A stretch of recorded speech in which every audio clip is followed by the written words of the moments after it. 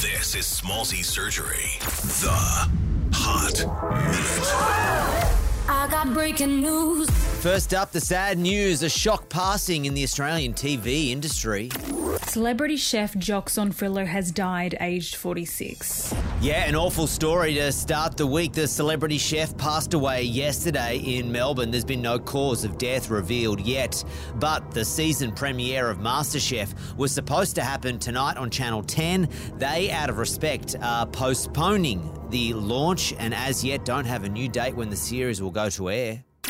Yo, what's up, y'all? This is Kanye West. Oh, Kanye tonight, he's countersuing an ex-business partner who he says took advantage of him while he was divorcing Kim Kardashian. Now, it's a super long story, but it goes like this. Apparently, Kanye entered into an agreement to pay this guy, Thomas St. John, $450,000 a month to help him rebuild his Yeezy brand. Well, Kanye says, well, he signed it without help from a lawyer. He was sleep-deprived, stressed, anxious, and under duress. He's asking a judge to tear up the contract and forcing Thomas to pay back the $1.4 million that Kanye's already given him. I ain't saying she a gold digger.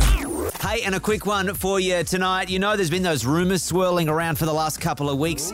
Are Sydney Sweeney and Glenn Powell secretly having a romance behind the scenes? Remember those photos came out of them on a boat in Sydney Harbour earlier this year? I mean, looking so hot, I got pregnant looking at the photos.